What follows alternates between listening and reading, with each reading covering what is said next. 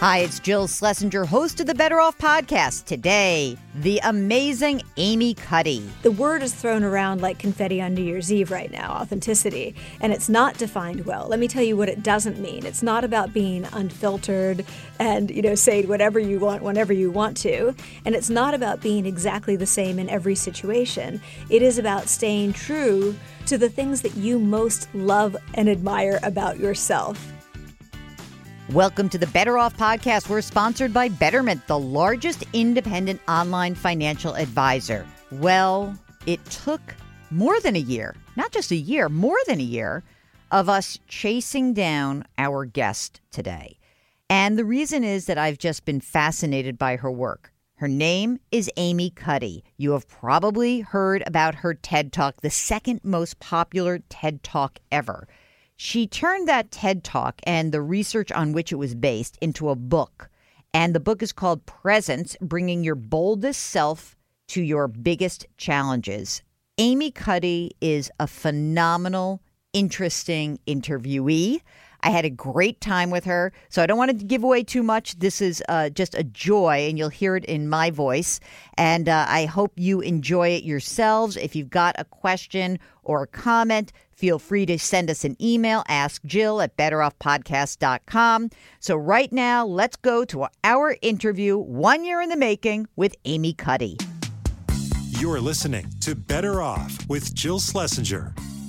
Amy Cuddy, welcome to Better Off. Thank you so much for joining us. Thank you so much for having me. Okay, so Amy, we start the program with a very important question. Ready? Yes. What is the best financial or career decision you have ever made? Oh, geez. This is supposed to be easy, isn't it? Uh-huh. I think it was to stay open to possibilities that I thought didn't fit the path that I was on. I think we close the doors and we say, no, that doesn't fit my path. I'm not going to look at it. If you stay open, you sometimes find things that fit you even better. Now, you know what's interesting about that? So you are trained as a social psychologist. And yes. I'm sure that you have younger folks around you there at that piddly little university up in Cambridge, Harvard. I have found that so many of the younger folks that I encounter, they're so focused on their careers that they are unwilling to take a step to the side or do something different. Do you find that as well? Well, that's really funny that you ask that because I'm teaching a class called The Psychology of Leadership and Influence right now to the undergraduates. And my understanding is that it's the first time there's been a Psychology of Leadership course taught to the undergrads. I am loving it. I love interacting with them. They're not cynical. They're optimistic. They're eager, and they're creative. When I meet with them one-on-one, they are so afraid of failing and so focused, exactly, on sort of this linear path that they're on, that I worry that they don't have any time to sort of reflect and keep themselves open to other opportunities. So it's funny, I ended class yesterday telling them it's okay to do that. It's okay to not have a million balls in the air at once. It's okay. Allow space. I don't know. I feel like when I was in college 100 years ago, we were so career focused, and maybe that might be why we talked a lot more about some of the things you cover in your book, Presence, Bringing Your Boldest Self to Your Biggest Challenges, which is now out in paperback. We talked a lot about, I think, our introspection and like kind of what made us tick. And now I feel like there's this finite amount of time to get my degree and become the smartest person ever and get on my career. And it's almost it's like manic in a way. It feels a little bit daunting to me. It really is. It does feel that way. And they're very modest. And each of them feels that he or she is doing less than everyone else. So it's not that they think they're great. It's that they never feel they're doing enough to get the right job. But when I ask them what is the right job, they're not even quite sure what that is. Right? Sort of they get on a path. But when I say, what do you want to be doing? What kind of work do you want to be doing? It's hard for them to answer that. It's sort of what work they feel they should be doing. And I think you're right about the conversations. It's funny.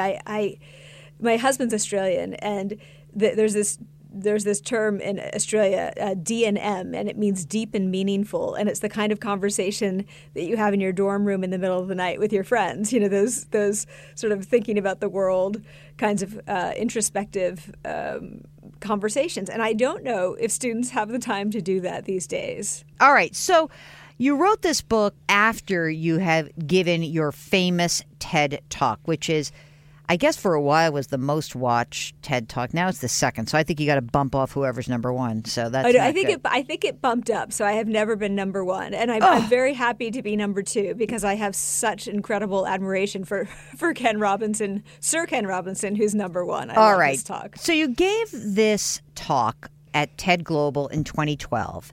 And it was essentially about the correlation between how one's confidence can improve and your anxiety can decrease when you are able to kind of get control over your body and construct this thing called the power pose.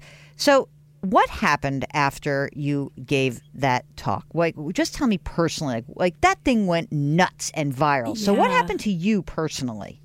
My life changed. I immediately was getting, hundreds of emails a day from people all over the world, really all over the world, all ages, all backgrounds. The challenges that people were talking about, ranged from, I'm a 13-year-old girl in China and I'm trying to work up the nerve to raise my hand in class, to I'm a World War II veteran, and I am trying to work up the nerve to get my doctor to take me seriously when I go in to see him. Right? So that, or I'm an executive and I feel like an imposter. I could not believe how many people were resonating with this message. That was mind-blowing. But I also learned that what people were struggling with was how to be present, how to not be terrified walking into situations that they find really challenging. And although the situations vary across people, the basic description remains the same. It's a situation where the stakes feel high and where you're being socially evaluated. And that sends people into a kind of fight or flight mental state. And their bodies and their minds respond not as if they're going into a job interview, but as if they're being chased by a tiger. And that's not adaptive. So It really got me much more interested in helping people to get through these situations. In your book, you say that presence, and I'm going to quote, as I mean it throughout these pages, is the state of being attuned to and able to comfortably express our true thoughts, feelings, values, and potential. So what gets in the way of being able to express that? We are more focused on what others think of us than what we think of ourselves. We're focused too much on the outcome and not on the process. And we feel powerless and we consent to that feeling of powerlessness. And that's very dangerous. So I think those three things make it very difficult for us to be courageous and authentic and present and connected in those moments. It's weird because, you use that word authentic in the book, and I think you used it in the TED Talk as well, and you studied it. And then it's almost like in the last, say, group of years that being your authentic self at work really came into the vernacular, especially in the business world.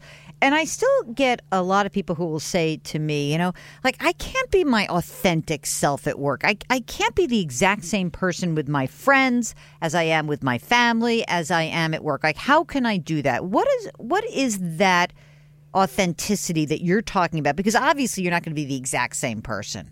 I mean, first, accept, and I talk about this in the book, that everyone is sort of made up of multiple selves, but that doesn't mean that there's not an authentic core. So the word is thrown around like confetti on New Year's Eve right now, authenticity, and it's not defined well. Let me tell you what it doesn't mean. It's not about being unfiltered and, saying whatever you want whenever you want to, and it's not about being exactly the same in every situation. It is about staying true to the things that you most love and admire about yourself and being able to access those and bring them forth in these situations.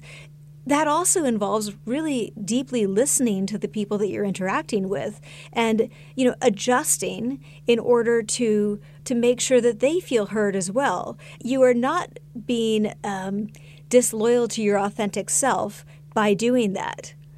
So I think that people get confused. They think that authentic means unfiltered and that you are going to behave exactly the same way in every situation. And that's not the case, but it's also not inauthentic, to adjust to the situation that you're in.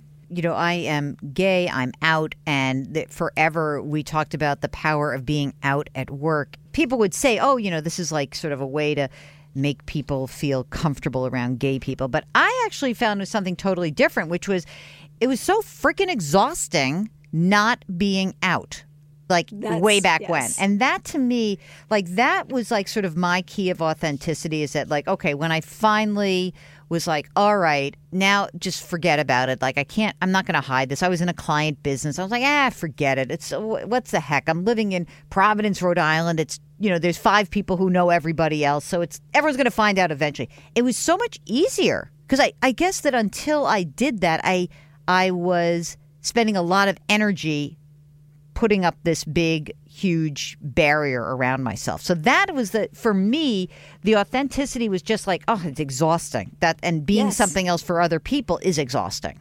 That's a great example, a great description. It is exhausting. You are eating up so much cognitive and emotional bandwidth by suppressing the true story of who you are and trying to put forth a sort of not quite true story, a false story of who you are, that you have nothing left to actually work with. So it's a huge relief when you are able to express your true self. It also, I think this is important for us whenever we're thinking about self-development, to be thinking about how our self-development impacts other people's self-development.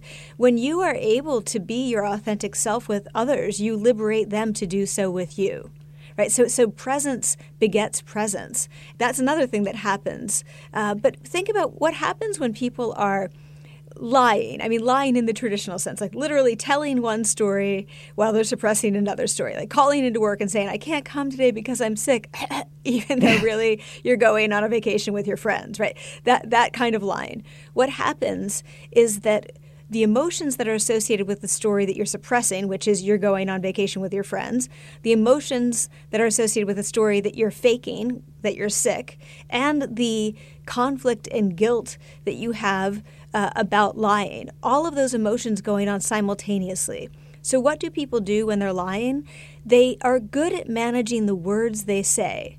They have the bandwidth to do that, but they're terrible at managing the nonverbals that go with that. So all of the ways in which we indicate emotion through our speech, not just the words, how quickly we speak, how much range we use, through our facial expressions, through our postures, through our gestures, those things fall apart. And so you can tell when someone is lying, not because they don't make eye contact, that's a terrible, terrible signal actually, but because you see an asynchrony between the words and the nonverbals. People are trying to manage all of those things at once. And so when you are having to suppress who you are at work, that's what's happening. You're managing the impression you're making on others and not the impression that you're making on yourself. And something falls apart. You just don't have the bandwidth to do it because you're human. All right. So we all agree we got to be our authentic selves and we have to kind of find our presence. I was really compelled by this idea around warmth and competence. Yes. That just jumped out at me because you're talking about a study by Oscar Ibarra and found that people process words related to warmth and morality, friendly, honest, and others, faster than words related to competence, creative, skillful, in other words like that. Can you talk a little bit about that warmth and competence breakdown there? Yeah, so it's funny because that's actually my primary area of research. So I've been studying judgments of warmth and competence since 1998. So most of my research is in that area. So I'm very glad that you find it interesting. But we started studying warmth and competence as stereotyping researchers. So we were studying stereotypes, and what we found was that most stereotypes of most groups basically include these two dimensions. People are judging other groups on how much they like them, how nice they are, and on how competent or how strong they are. You can think of them also as, trustworthiness and strength, warmth and competence.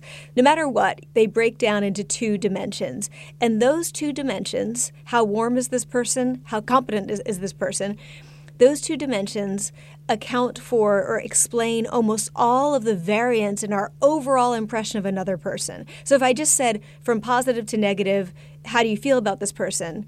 Warmth and competence would pretty much be able to predict that perfectly, which means those are the two dimensions along which we're judging people because they answer two important questions about strangers. Do I trust them? What are their intentions toward me? And are they capable of enacting those intentions? So are they warm? Are they competent? So that's where these two dimensions come from. The funny thing, though, is that people get them wrong when they are thinking about the impression they make on others. So everyone wants to be seen as competent, but they want other people to be warm. Because trust is much more important than competence. If you're thinking about an interaction, if you're thinking about this from a very primitive perspective, how safe is this person? It matters more how trustworthy they are than how competent they are. So we process warmth information more quickly. We search for it before we search for competence information, and we weight it more heavily in our overall impression of other people. And by extension, the really awesome part of this is that bringing it back to presence is that you say the way to establish trust is by being present. So that's kind of fascinating as well because it sort of brings it full circle that if you are present, if you kind of know yourself, if you're authentic, if you're listening well, then someone's going to feel that. There's going to be warmth. There's going to then be like this feeling of like, okay, a trustworthiness. I guess I'm wondering like physiologically, once you've established that, then does like the brain process the competence piece or is it all happening simultaneously? Not exactly simultaneously, but we're talking about milliseconds in terms of first impressions. So people are making that warmth impression first, but it's within a matter of seconds. They're making impressions based on things like facial features, which is not fair and not accurate, but nonetheless, we do that. I think what you're asking about more is when you establish trust, when people know that you are trustworthy, they are able to assess your competence and strength in a way that's not threatening. So your competence and strength is not a threat. It's a welcome gift, especially if you're in a position of leadership where people are so inclined to first flex their muscles. They want to prove that they're the strongest, they're the smartest guy in the room. And that's not the right way to go about it. I say connect, then lead, right? Establish trust first, because trust is the conduit of influence. People want a leader who they can trust, and then they know that strength that leader has serves them, not just the leader, him or herself. It's very interesting because, I know you're dealing with it in leadership. I'm just thinking about it because, look, I'm somebody who's on TV and radio, so I'm thinking about it always is peculiar who an audience is going to be able to key into as relatable, right? I think that we've always tried to measure this. We've tried to make it scientific, but maybe it's not actually that scientific. In certain jobs, not just leadership roles, but maybe it's just everyone. Like if you can tap into that warmth, you are probably going to be more successful. Is that correct? I think that's exactly right. And I think that people see me as pathologically optimistic, and some people find it Pollyanna-ish and annoying. But what they don't realize is that by staying true to my belief that I have to find the things I love about people, I'm helping myself. I am more successful and effective as a person by doing that, right? So there's always something that allows me to connect with anyone, right? There's some point of connection. There's something to like about them. If we can tap into that part of ourselves, not only are we happier because we're, we see the world through, slightly rosier colored glasses, but we are much better at actually connecting and being effective and forming good relationships and being influential. So the funny thing is that people see warmth and competence as negatively, hydraulically related. So the warmer a person is, the less competent they often believe they are. Not that's always, funny. But and vice versa. Competent people are seen as less warm, even if they're actually quite warm. So whichever one seems to be dominant ends up sort of costing people in perception on the other dimension. Obviously not true all the time, but in first impressions, you sometimes see this. This is Better Off with Jill Schlesinger. We'll get back to our interview with Amy Cuddy in just a minute. Her new book, by the way, is called Presence, and it's out in paperback, so you want to check that out. And good news for you is that our sponsor, Betterment, had the presence of mind to design an investing service to help improve your long-term returns and lower your taxes. Betterment is the largest independent online financial advisor. They have personalized advice for your financial planning needs. Based on the information that you tell Betterment, they'll make tailored recommendations on decisions like how much to invest, how much risk to take on in your portfolio, and the type of investment account you should have. Betterment also can give you a clear view of your net worth when you sync your outside accounts like bank accounts and other investments. They'll show you how much those outside brokerage accounts are costing you in fees and uninvested cash. Bottom line, Betterment can help. The way you can get that help is by simply visiting the website betterment.com/betteroff. And now back to our interview with Amy Cuddy. Okay, so let's get into some of, how did the whole power pose thing evolve? How did you start, you started studying, warmth and trustworthiness and competence. And then, so when did the whole power posing part of your career emerge? There were a couple of things that happened. I mean, I as I said, I'd been studying, judgments of others, and really I'd been studying stereotyping and prejudice for years. And I've always been very interested in helping people who are disempowered to become empowered, right? And understanding the obstacles that they face. And obviously prejudice is a huge obstacle. In the Harvard Business School classroom, I was noticing that these, you have a room full of very smart students, very accomplished people, yet the women were participating, it seemed to me, significantly less than the men were participating. And when they participated, they did so in this sort of apologetic way, right? So they would raise their hand by kind of cradling their elbow in the opposite hand. I call it the apologetic hand raise. Yeah. And they would truncate their comments, so they'd rush through what they wanted to say. There was an apologetic quality to their comments in class. When I meet with them one-on-one outside of class, they're friggin' brilliant, right? They're totally comfortable talking. So I wanted to know, what was happening. I started to pay attention to the body language, and there are gender differences in how male and female adults carry themselves, and men do use more expansive, powerful posture than women do. So I started to see this difference in the classroom and wondered does it not only express the power we feel, but can it cause us to feel powerful? So if I got the quieter students, and by quiet I don't mean introverted, I mean the students who wanted to speak but weren't speaking, if I got them to change their body language, would they feel more powerful and confident, and would that allow them to speak in class, to take their time when they're speaking, and so on? Talk about the way that you measured this and the science behind it. There's the research on expansiveness and how it relates to power. And a lot of that work was done by a wonderful researcher at the University of British Columbia named Jessica Tracy, who also has a great book called Pride.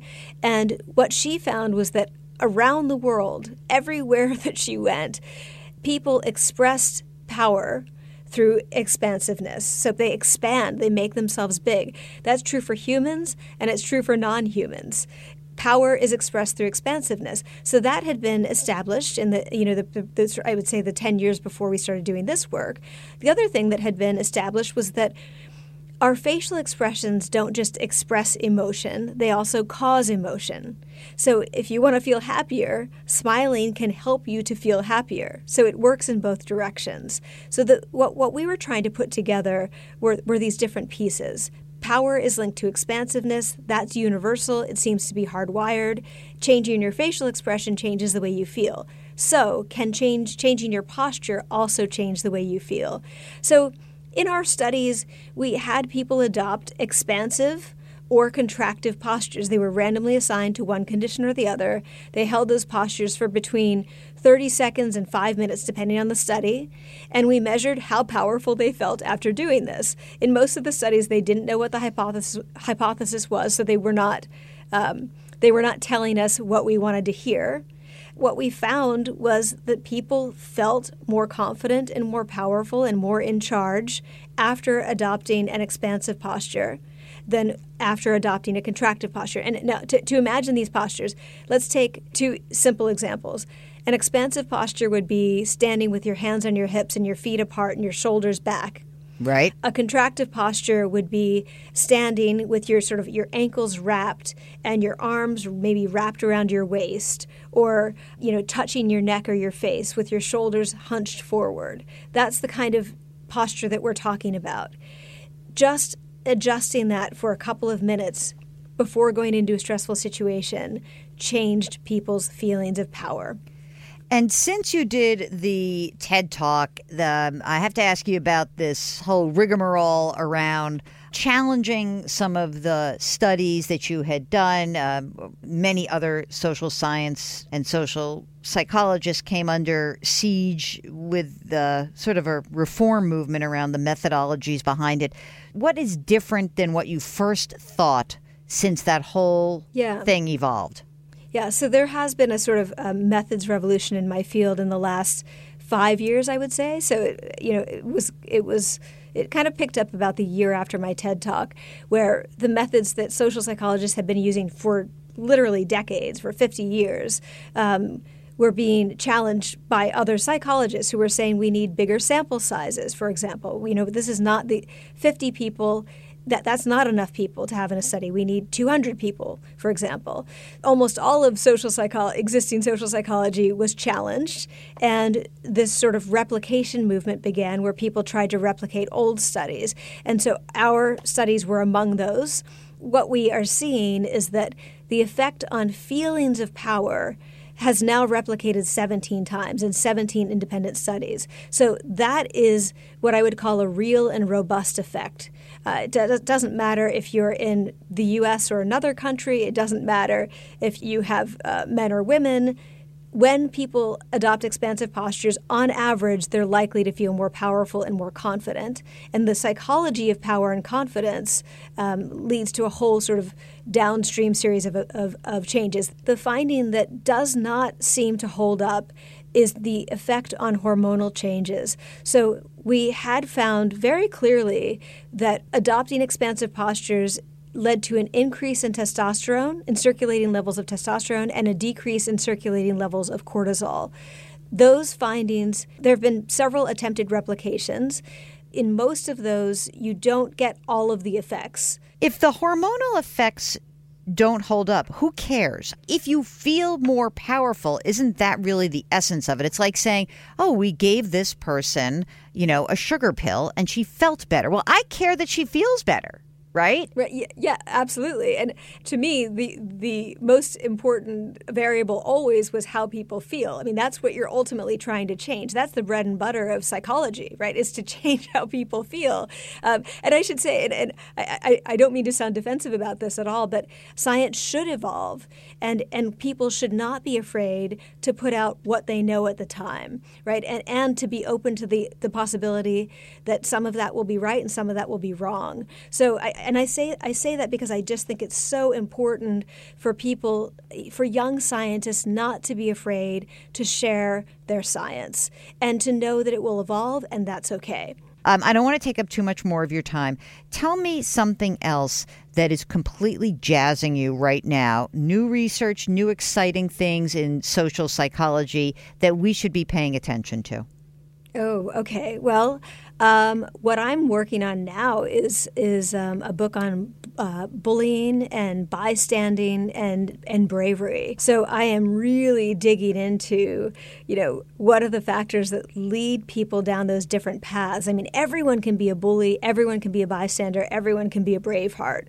But what are the situations that bring those qualities out in us, and how can we do a better job of bringing out the bravery and of, sort of shutting down the bullying, which I do think has become a bit of an epidemic. I think it's become more acceptable and normative to be uncivilized. And I'm not talking about, drinking tea at 3:00, tea and scones or something. Which would be awesome. Say civilized. I just mean treating each other with basic decency. It's seen as going above and beyond, and I think that's completely insane. I agree. So I'm trying to get us back to it's not just bad behavior and mean behavior. It's destructive to knowledge. Right? How can we share knowledge? How can we evolve and improve as people, as a society, as a science, if we're doing everything from this defensive, mean-spirited perspective? What I learned through my experience over the last couple of years, and yes, you are right. I have dealt with some very nasty behavior, and I think it's fair to say that I've dealt with academic bullying. And what's been most painful for me is not the bullies, because I can see them as, I can categorize them as different. Like there's something different about them. What is most painful is watching the bystanders do nothing. Oh. So watching my friends do nothing. And look, some people have been bravehearts. Some people have been truly heroic. They've put themselves on the line to defend not just me, but civility and science more broadly. And they've experienced a lot of backlash for that. But if you have a worldview where the world is basically good and safe, then you would expect that if you're being punched in the face in the town square, some people are going to come to your defense. And so that's what happens when you're bullied today, is that you're bullied in the town square, which is online, on social media. It's very, very public. And you expect people to come to your defense publicly. Instead, what I found was happening was that I was getting these private emails from people saying, "Oh, I'm so sorry this is happening. I totally think this is wrong. This is horrible.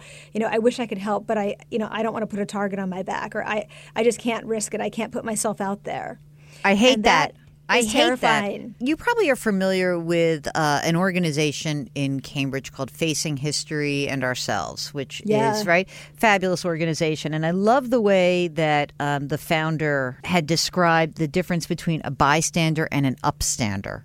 Oh yeah, right. And that's such a it's such a, and that's what I keep thinking about. If you're my friend, then be an upstander. Don't be a bystander. Yeah, absolutely. And I want to actually give a shout out to Monica Lewinsky also, who gave a wonderful, very, very brave TED Talk on her experience as a victim of intense bullying.